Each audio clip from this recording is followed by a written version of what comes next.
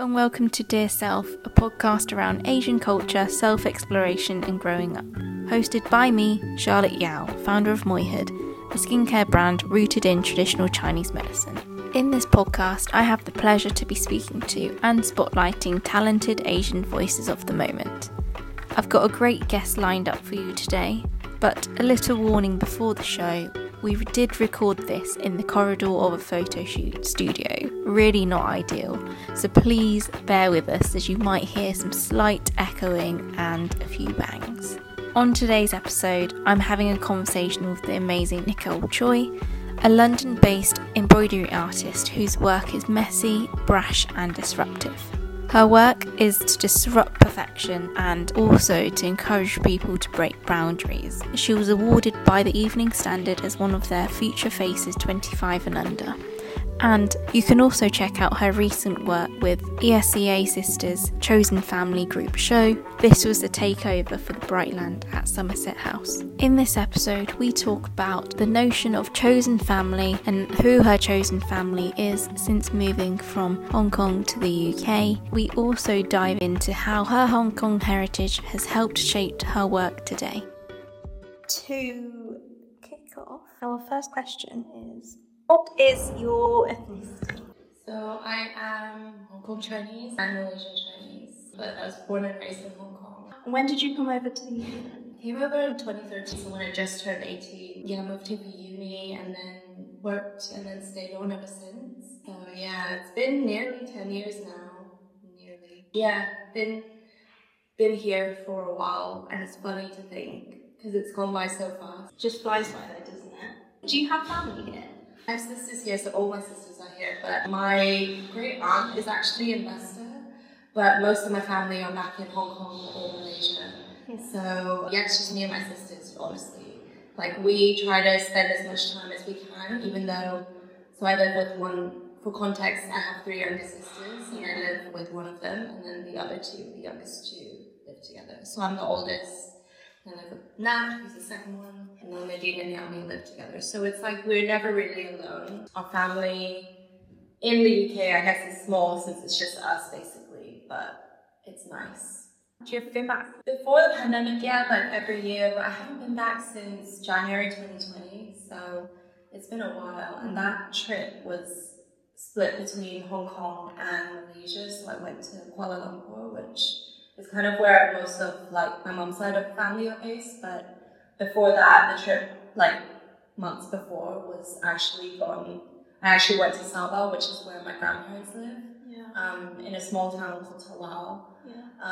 And I really love it. I miss it. I really want to go back soon. Yeah. And when you go back there, what's your favourite thing to do? Definitely food. I think like that is how I center the trips back to Malaysia or back to Hong Kong. Whatever I want to eat, I like go to it and make it a mission to like make sure I get there.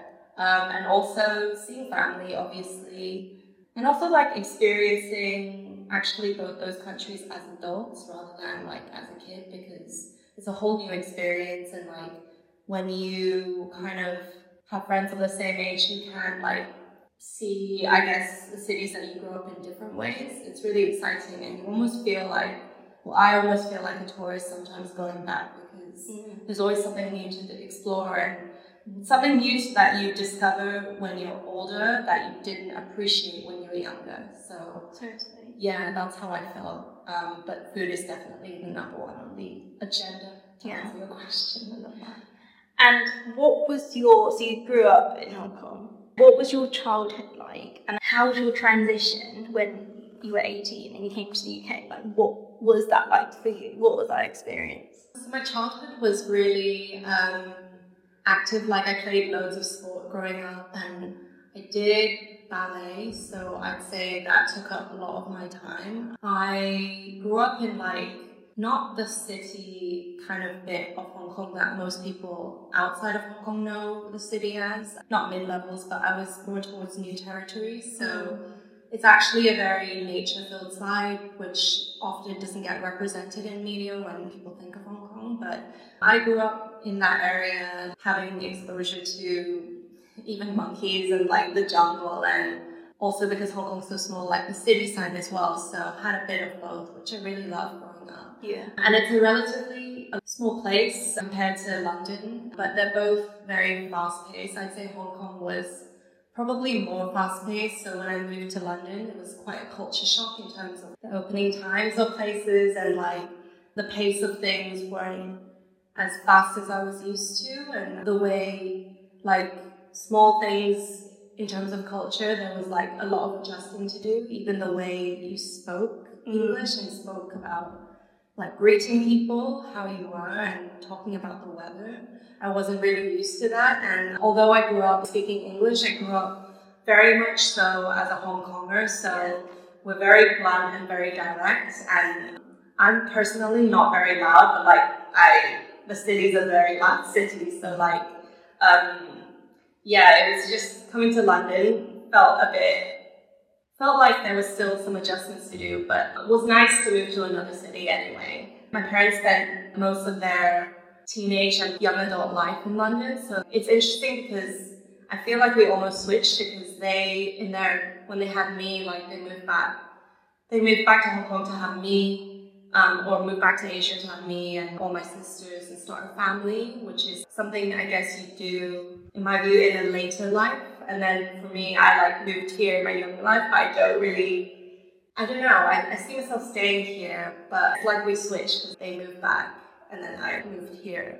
So it's a really interesting experience, but I think by now I've gotten used to being in London. Most of my friends are here, so I consider it home.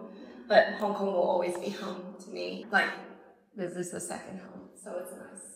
Totally. That led on to the second question so well, because I was like, how do you define home? I guess, like, the joy of being here and having friends here, but also, like, family. It's like you have two homes. Exactly. Both cater for two different needs, but you feel comfortable. Yeah, definitely. Like, I still have family here because it's me and my sisters. But honestly, I was thinking about chosen family the other day, and like, London really is, like, all my friends here are my chosen family.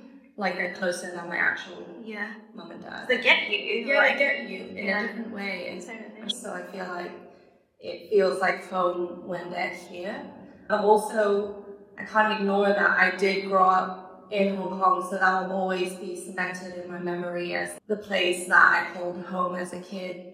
You know, my parents are still there, so going back to them, it's like home in a different way. But yeah, I also consider London home, honestly, like more because like this is where my career is built, this is where my sisters are, and we're really close, all four of us. And this is where all my closest friends are, and like my community, especially my East Asian and Southeast Asian community, is like really tight-knit here, so I feel very comfortable and very much I have a place here.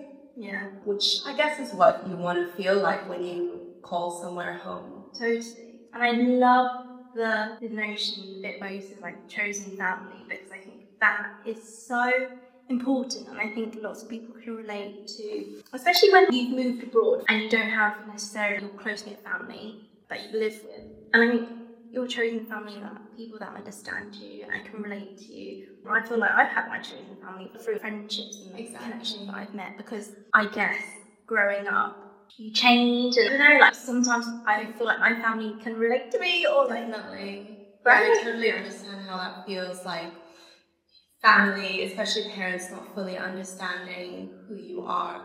Even to this day, I find it very difficult because they'll constantly, I don't know, it's different for everyone, but there's always an element of like your parents not really knowing who you truly are. Yeah. And it's hard to say that out loud, but it's just a reality. And that's why I feel like London is like my chosen family, because they really get who I am. All my friends and even my sisters as well have seen me through ups and downs that maybe my parents kind of like, they have a certain expectation or like vision of my life, but it's not really like the same as like what I've really been through. So it's hard when there's that in the back of your mind, but sometimes it's also okay to accept that not everyone's going to get you. You're the only one who can really get yourself. And as long as you have people around you who care about you, who know what you've been through, like different types of people, like it's all good. It's whatever you want it to be. Yeah, Completely. Yeah. Totally agree. Yeah. And with, I guess, the experiences that you've had growing up, because you're an embroidery artist, like, has your experiences or your culture or your upbringing shaped the work that you do today? Yes, and yeah, I do. I do actually reference it, but like, I guess it comes up in like very different ways. Firstly, just being a freelance embroidery artist is not really heard of within the community that I grew up in, and freelance is also seen as like not very common in Hong Kong. Amongst the people that I grew up with, I remember someone telling me, who was my age when I was a kid, like, I was like, I wanted to be in fashion, and they're like, you're gonna grow up really poor. And I was just like, what the fuck? It's so toxic, but it's like embedded in so much like Hong Kong, like elitism and like standards of, because education is so prioritized, but in a way that it's seen as like an image almost. Like anything that is outside of the norm is considered not good. Yeah.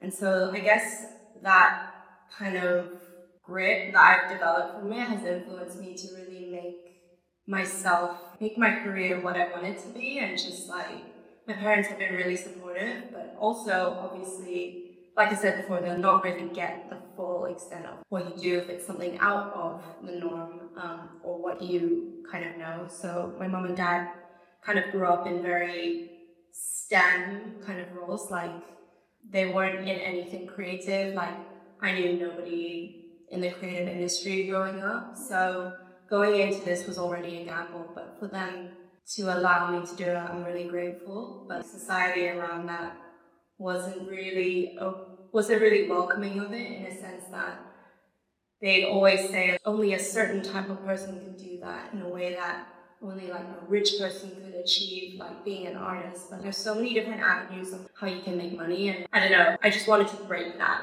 ideology and just be, nobody in the industry. Like parents knew nobody as well. They were shit scared as well, letting me go through it. I just decided to make it happen despite people constantly saying no. But how it feeds into my work is also, I guess, being really loud with all the colors and all the visual themes that I work with always have something to do with power. I guess similar to how I want to take back my own power and creating my own career path. I always feel like art has been a vessel of letting my loudest voice be expressed in words that maybe I can't say out loud in a conversation. So I'd say that's probably how, like, that emotion of like not feeling kind of accepted or not it being the norm in like society just kind of drove me to really create things that were loud and proud of like who I was, where I come from, and also things that I stand for, because I was really scared to voice my own opinion growing up. I remember being that kid who was really scared to raise a hand and just like not want to be too opinionated. Was always told, even by my mom at one point, like to be a bit more humble. And I think as women, we're told that a lot, but my work is like a way to kind of foster that in like a loud and expressive voice. And I just want to get rid of taboos and be unashamed about it. And yeah, that does stem from my childhood, and it stems from growing up in Hong Kong. And I guess anybody's childhood could be like that, but that's how I bring my experience into the artwork. It's more of an emotional thing rather than a visual motif. I think this is something that I've tried to challenge myself doing, because especially with like, we have so many beautiful visual motifs in Chinese culture specifically, and even Malaysian culture as well. But sometimes the best things that are the most personal to you are also still like representative of your culture in some way. Like it doesn't always have to be, although I love dragons, it doesn't always have to be like a picture of a dragon. Yeah, like stereotypical beautiful visual motifs, but they can also be very personal to your experience growing up somewhere, or even in like, for you, a British Chinese family in Stratford, like that's still part of your culture. And what you're doing with Muihood is you fostering that into this era and your adult life. So yeah, I guess like all my ways of bringing my culture into like my artwork is through the emotion and like talking about the experience of growing up and the grit of the hustle culture of Hong Kong, like bringing all that tension and letting it go into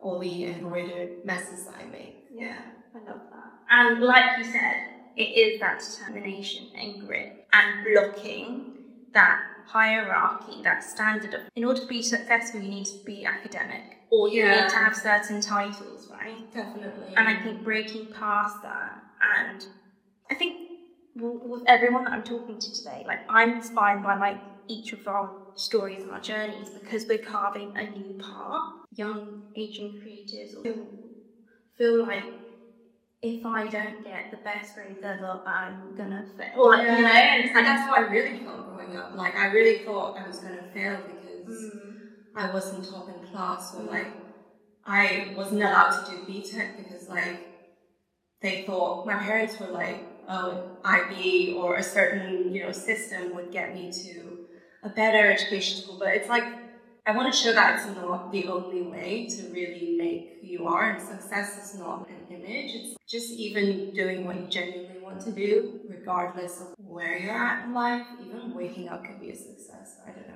Oh, 100%. Waking up is definitely a success. Yeah. We're breaking down, we're changing what it means. And I think especially in our culture, it's so embedded that it's like always related to money, and like well, I love money and it is important in order to survive. Like it can really, I've seen what it does to some people and it can really screw up your life completely. But yeah, there's a lot of new ways that we're fostering like a healthier relationship with like success. And that's bringing our culture into a new era.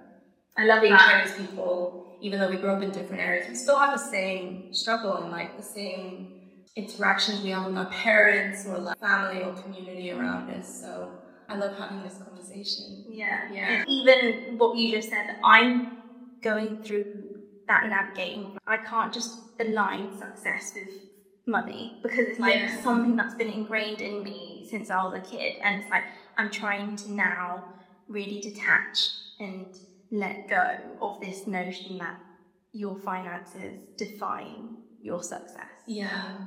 And also the other things that come with like the finances, like when you hear about people buying homes or all of that, that's not the only thing that success is. We need to think about it in the smaller ways in life in order to be healthier with our relationship with it, rather than the big things that, let's be real, not everyone's going to achieve, and it's like okay that way. Just accepting the falls as well. Talking about our failures is taboo in our culture too. Like saving face is like massive, and I see it through so many families that I grew up with who are so concerned by it, but like it can really jade your perspective on like life and prevent you from actually learning important lessons. That's fantastic. Our closing question would be around self-care, because at Muihood we do believe in taking time to look after yourself, and I think it's important to know that self-care isn't always to do with buying a product. It could be rituals. So for example, for me, it's in the morning taking some time out for me to light an incense and just grounding myself. So I would love to know what act of self-care makes you feel good. Yeah, watering my plants now. I used to be very bad at like taking care of plants, and I'm still trying to get better, but I do really love watering my plants, even taking out the trash. That's self-care for me, like just cleaning. I love doing the not all the washing, like washing dishes, but laundry. Yeah, laundry's great. I did a whole batch yesterday and it felt so satisfying in the heat, like just getting it all done. And taking off, I don't know, just small things like that. Even arranging the cutlery in like my drawer just gives me life. So it's satisfying and it makes me feel better, because I do notice that when I don't actively like do things like that, even from scrubbing like the glass on like the shower bit, or like squeegeeing the shower, or even cleaning my toilet bowl, like I don't feel good. It feels like I need to cleanse my place in order to cleanse my mind. So that's my act of self-care. In addition to that, I love lighting a candle, and I do love spraying perfume on me. So Yeah, those are great things. Perfect. I'm making a coffee in the morning. Yeah. This has been perfect. I feel so wholesome. I love chatting to you. I love chatting to you always. I think it's so great what you're doing with Muihood. Thanks for inviting me. This is really lovely. You can find me on Instagram at That's So Nicole. So THATSEW. And you can also find me on my website, which is just NicoleChui.com. Thanks so much, girl.